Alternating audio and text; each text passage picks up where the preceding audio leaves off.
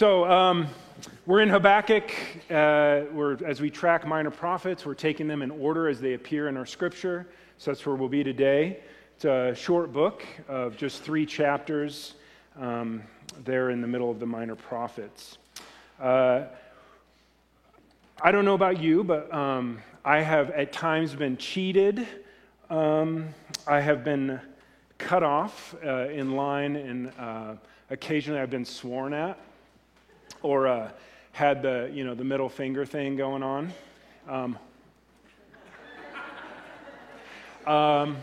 Just the other day, in fact, Roxy and I were driving. We live over by Target area, and there's a cross intersection there, but only one part has stop signs, the other doesn't. But it's with all the restaurants and things, and no one has any idea. They always assume it's a 4-way.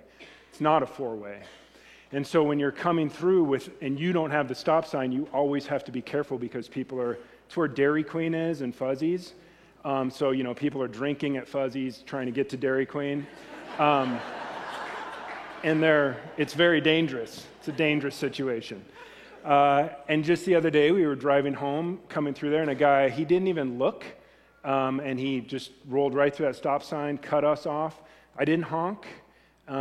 We just kind of rolled, and I think Roxy made a simple gesture and this guy, he lost his mind. His sunroof was open.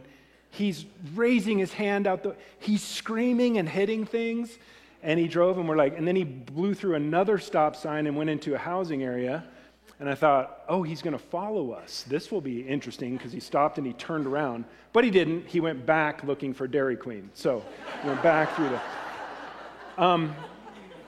But an interesting thing, when those moments happen, as goofy as they are, it does, if you're anything like me, it does something to us, doesn't it? Something silly, there's a default setting in us where I immediately think of all the things I can do to retaliate, or if he does follow us, where I'm going to go to lead him into danger.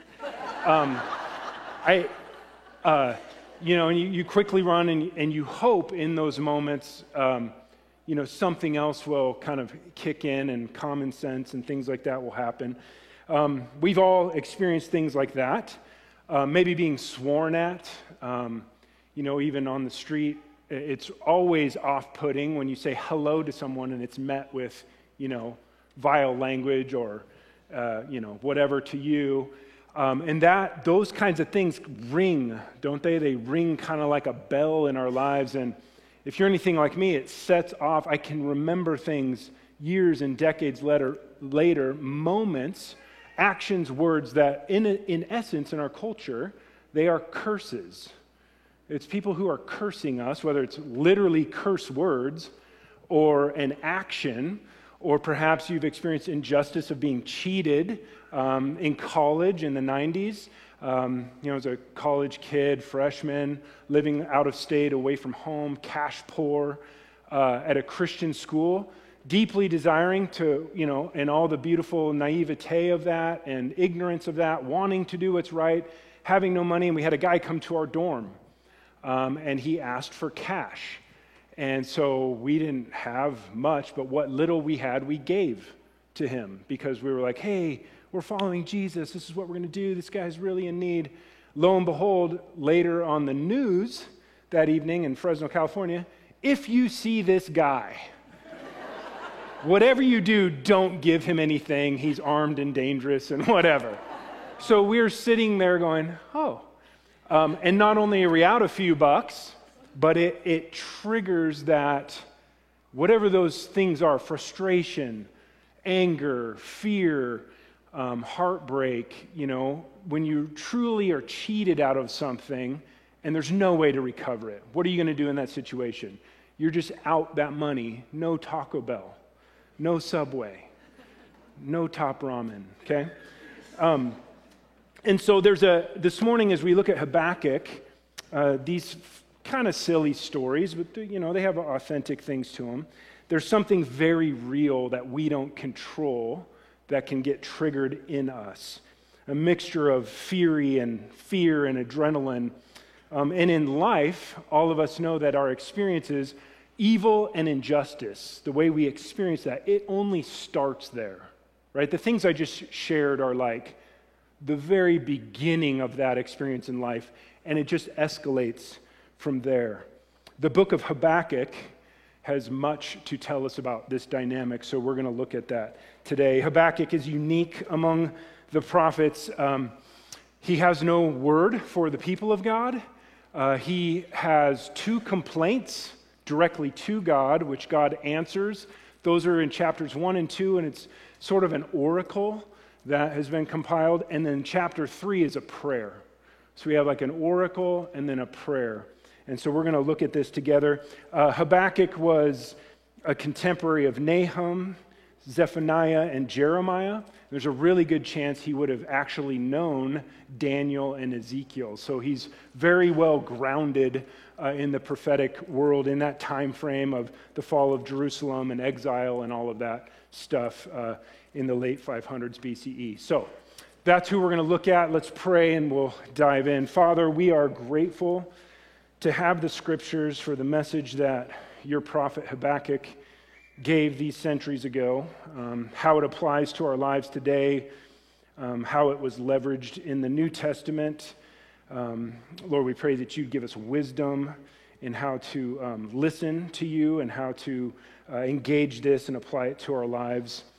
Father, above all, we are silent before you, and we need to be, and we're grateful for your love for us, and that while we cheated and while we cut off and while we swear at you, you did not return in kind, but you went to the cross on our behalf and have made a way for us to be reunited with you and with one another. So we ask for help understanding that this morning in Christ's name. Amen. So we're going to start in Habakkuk 1. This is part of his first complaint. How long, Lord, must I call for help, but you do not listen? Or cry out to you violence, but you do not save? Why do you make me look at injustice, and why do you tolerate wrongdoing? As I mentioned, 2 complaints from Habakkuk, both about evil and injustice, chapter 1. First complaint is about his homeland. It's about Judah. Okay, so we can say his first complaint to God here is about injustice, wrongdoing, evil that is internal. It's inside God's people. This is Judah. It's not another nation. So Habakkuk's very frustrated with this and with what's unfolding. Yahweh responds. God responds and says, I'm fully aware of this and I'm going to deal with it. I'm going to use the Babylonian Empire to deal with the corruption and evil and injustice of the people of Judah.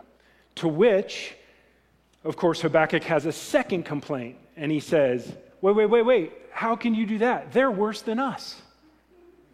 So then he goes from inside, right? He goes, Lord, help the corruption, evil, wrongdoing, injustice here. God says, I will. It's going to come from Babylon. He says, well, they're worse than us. How can you use someone who's worse to correct what's bad inside? You're going to use the external to correct the internal. And God again responds, and we'll look at that as well. He says, hey, look, I'm aware of that as well. And Babylon's going to get what they have coming. And indeed, in 539, if you know a little history, 587, the fall of Jerusalem by Babylon. 50 years later, the fall of Babylon by the Persian Empire. And it's worthy of noting, as I think Steve mentioned in the last couple weeks, when we pay attention to timelines, it's helpful. This unfolds over not months, not years, but decades, stretching into centuries. So the action of God, in the scope, the overturning of a law, the movement of a nation, the rebuilding of something, we would like to see that done by Friday. And a lot of times it's more like, and then 50 years later this happened. And a century later the perspective is huge. Habakkuk doesn't have the perspective of God in his complaints. So here's the first question. We have a couple today. Is God good when there is so much evil in the world? Is God good when there's so much evil in the world? Habakkuk asks this both internally and externally, and at the same time, he affirms the goodness of God, that God is good and just. And so Habakkuk isn't coming at this question from a place of faithlessness or, questioning, does God exist, or how can this be? He's genuinely asking, there's this mystery. How is a good, just, faithful, loving God? What's happening when there's so much evil in the world? God's response to the second part of his questions, internal injustice, external injustice, God is responding here in Habakkuk 2 and says, see, the enemy is puffed up. Speaking of Babylon, his desires are not upright, but the righteous person will live by his faith. And this is one of the takeaway verses from Habakkuk that the New Testament authors latch on to. The righteous person will live by his faith. Peterson in the Message says it this way: look at that man, bloated by self-importance. I'm thinking of the guy going from Fuzzies to Dairy Queen now. Look at that man, bloated by self-importance, full of himself, but soul empty. But the person in right standing before God through loyal and steady believing is fully alive, really alive. Can start to reframe what God's answer to Habakkuk can start to reframe how we see both the internal and the external injustices and evil and corruption. This idea of, righteous live by faith, Paul uses here in Romans 1, central theme to his theology. He writes, for in the gospel the righteousness of God is revealed, a righteousness that is by faith from first to last, just as it's written, the righteous will live by faith. The question is, what does this mean? The righteous will live by faith. What do we mean by this? Those who are rightly related to God and others will live by faith. And that faith, what's the faith? Ultimate allegiance to Christ and the kingdom of God as Jesus established. And so just like Steve was mentioning, it's good to fight for legislation that aligns with beliefs and brings justice. It's very good to do that. It's good to have systems and structures and fight for those things. But ultimately, the righteous don't live by legislation alone. They don't live by the law of a land alone. Those rise and fall. Empires come and go over time. City-states, nation-states throughout the history of humanity, some are good or better than others, some are wicked than others, but the righteous live by faith, ultimate allegiance to who God is, what God's doing, and Paul leverages this in his writings to make the point that we're saved by Christ alone, nothing external to that, not even obedience to Torah, not even if you take Scripture and think it's, just instructions for how to live, which it is, but that and that alone, and you live by those things, that's good. You're going to have a blessing from that, but that does not bring you into right relatedness with the Father. That comes through relationship with Christ. So how do we as followers live this out? Another place where Paul grabs Habakkuk. Clearly, no one who relies on the law is justified before God because the righteous will live by faith. Big themes for Paul. Nothing internally to us, nothing externally to us in this world will ultimately make us right with God. There's nothing at my disposal in my default human nature or in the rules of Greeley. I can write to the city and say, demand, there must be another stop sign at this intersection. These Fuzzies people and Dairy Queen people this is not good. And that's very true. Actually, that's a good idea. Maybe I should do that. This needs to be a four-way stop. Look at the danger. And you know the answer to this question. Does that mean there will never be an accident at that intersection then? No, of course not. Because humans and laws and all these things, they ultimately fail. They're as good as they are obeyed. And so we need something different. Paul's saying, look, the law is good. We should follow the law, but that in and of itself isn't going to get us there. It's not going to bring right relatedness to us and God and to us and one another. Our fallenness, our desires, our thinking, our motives, they only get corrected and brought into alignment through Christ by the work of the Spirit. So Habakkuk continues into God's response, actually. He's writing down God's response. And God has 5 woes in chapter 2, and they're worth paying attention when we talk about the injustice. What is this injustice that Habakkuk's railing against, internal and external? 1, actually, woe 1 and 2, the nation is using unjust economic practices by way of corrupt interest, intentional, cheating of people, keeping poor people poor, all those kinds of things. The third woe is that they use slave labor and they treat humans like animals. That's an injustice that isn't going to be tolerated. The fourth is that they abuse alcohol in order to take advantage of others.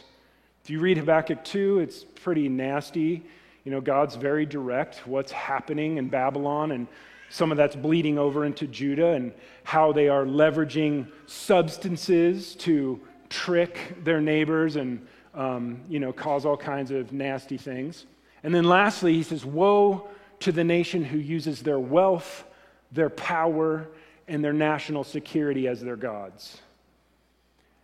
So these 4 things and 5 woes, these 4 things, when we talk about what then should happen, this is what Habakkuk has in his target, are these items and elements.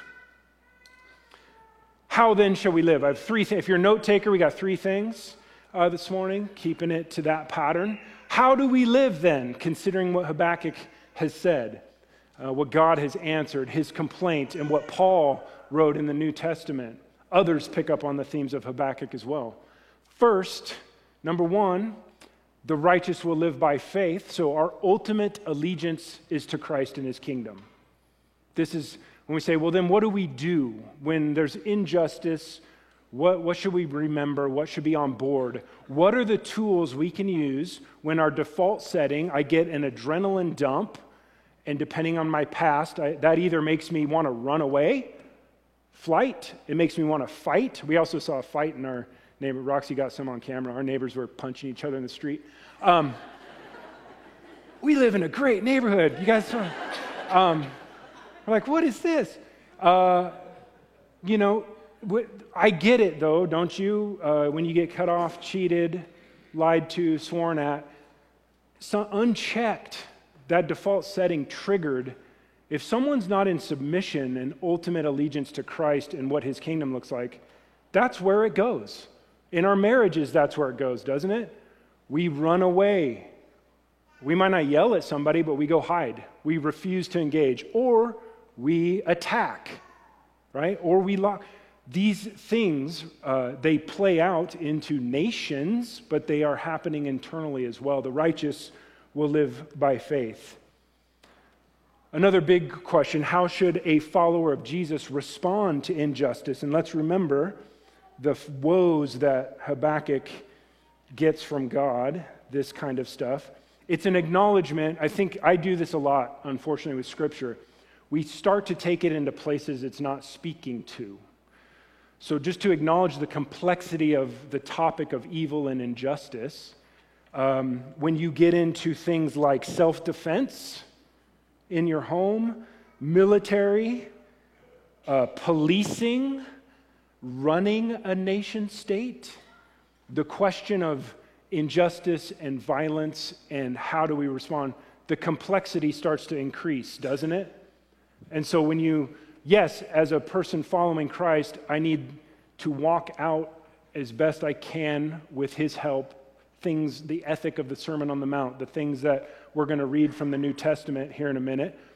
But as soon as you take that and you want to apply it to a nation's military or certain circumstances of self-defense in the home, or now we're into that's not one of the woes.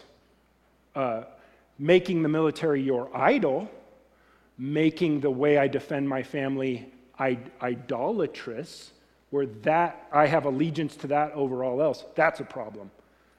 But having those things at play, that's not what Habakkuk is getting a response from God on. So just to acknowledge the complexity, and for us to keep in focus those 5 things: 2 on corrupt economic practices, 1 on slave labor, 1 on the abuse of alcohol while abusing others, and 1 in making wealth, power, and national security our gods. This is a great question. If you think about this and you think about the New Testament, many things might come to mind. One that I love is one of my favorite. Luke 9, James and John. Do you guys remember their nickname, James and John? Sons of Thunder. Why? Do you remember? Luke 9, they're walking to Jerusalem with Jesus, and they come to a village, and this village will not welcome them. They don't welcome Jesus. And James and John say, "Lord, should we call down fire from heaven to destroy them now?" And Jesus he rebukes them, right? He rebukes them and says, "No." But they have this reputation and nickname, and they're not kidding. They're serious. They are like, "Hey, let us summon down the wrath of God to destroy these people who did not welcome us." And Jesus rebukes them. And if we are going to take our cues from Jesus, that kind of action, retaliation, is not how the kingdom comes, right? So when we think of how a follower of Jesus would respond to injustice, James and John, their interaction with Jesus, end of Luke 9 is a good place. For those who desire justice, some of us have a very high justice meter. If we desire justice and ultimately what's right and good, what should our response be? Right? Well, Habakkuk gives us some clues on this too. At the end of chapter 2, he says, "The Lord is in his holy temple. Let all the earth be silent before him." Perhaps when we have a reaction that inside of us, fear, frustration, anger, contempt, it might come from a great place. The desire for justice, to right a wrong, those are good things. But maybe what we need to do is get quiet. God is holy, be quiet. God is holy, get still. Get silent before God and see if his perspective might invade our default settings and the scale and scope of the reality of my own need, fallenness, brokenness, sinfulness might come into that situation, and I will realize, oh, I too am a person who has cheated people. I too have cut people off. I too have sworn at people. Habakkuk says, God's holy, be quiet. That's a good response for us, especially when we think the internal nature of the things that we are unhappy with. Get silent and allow God and his Spirit to reorient our desires and our thinking and begin to align us with his character and intention for creation. So how do we live? The righteous live by faith, ultimate allegiance to Christ and his kingdom, and we are silent before God. God alone is fully good, just, holy, sovereign, righteous, and knows all things. Hopefully we are aware as humans, when we mete out justice, when we make a decision, even in the best court we can imagine and design, it's still flawed. Because in order to do perfect justice, you would have to know everything about everyone, and you would have to be all-knowing. And thankfully, we serve a God who is and promises that he will ultimately leverage all his goodness, all his justice, all his all-knowing for what is right and true. In the New Testament, there's more. We got one more, right? So the righteous will live by faith, and we need to be silent before a holy God. We're going to come up to our third and final one. In Romans, Paul they're all riffing on this theme throughout the New Testament. He says, think of this question, how do we live when we encounter injustice? Bless those who persecute you. Bless and do not curse. Do not repay anyone evil for evil. Be careful to do what's right in the eyes of everyone. If it's possible, as far as it depends on you, live at peace with everyone. Do not take revenge, my dear friends, but leave room for God's wrath. For it is written, it is mine to avenge. I will repay, says the Lord. On the contrary, if your enemy is hungry, feed him. If he's thirsty, give him something to drink. In doing this, you'll heap burning coals on his head. Do not overcome evil. Do not be overcome with evil, but overcome evil with good. So the guy, maybe the move would have been Fuzzy's guy throwing a fit is to pull up and offer to go buy him a Blizzard, I'll help you. I know where Dairy Queen is. I'm sober. I can direct you there. We'll get you hooked up. These are fascinating. I know we read Scripture, most of us in here, and it's just incredible. Do not return evil for evil. Peter, in 1 Peter 3, finally, all of you, be like-minded, be sympathetic, love one another, be compassionate and humble. Do not repay evil with evil or insult with insult. On the contrary, repay evil with blessing, because to this you were called, so that you may inherit a blessing. This is the upside-down nature of the kingdom. This is the mystery of Jesus and what's happening in his humanity and divinity and the cross and all of these things coming from the pen of Peter, this, repay evil with blessing. It's fascinating. How do we live when we encounter injustice? Paul, again, in 1 Thessalonians, make sure nobody pays back wrong for wrong, but always strive to do what is good for each other and for everyone else. So how do we live? Habakkuk, the righteous will live by faith, so our ultimate allegiance to Christ and his kingdom. We're silent before God. Just best biblical practice when we get triggered, whatever that looks like with your children, your marriage, your neighbors, the news, I don't know, to just get quiet before a holy God and see if you have pledged yourself to God. His promise is, give me that heartbeat and my spirit will speak. Give me a minute here, right? Get silent before God and just see.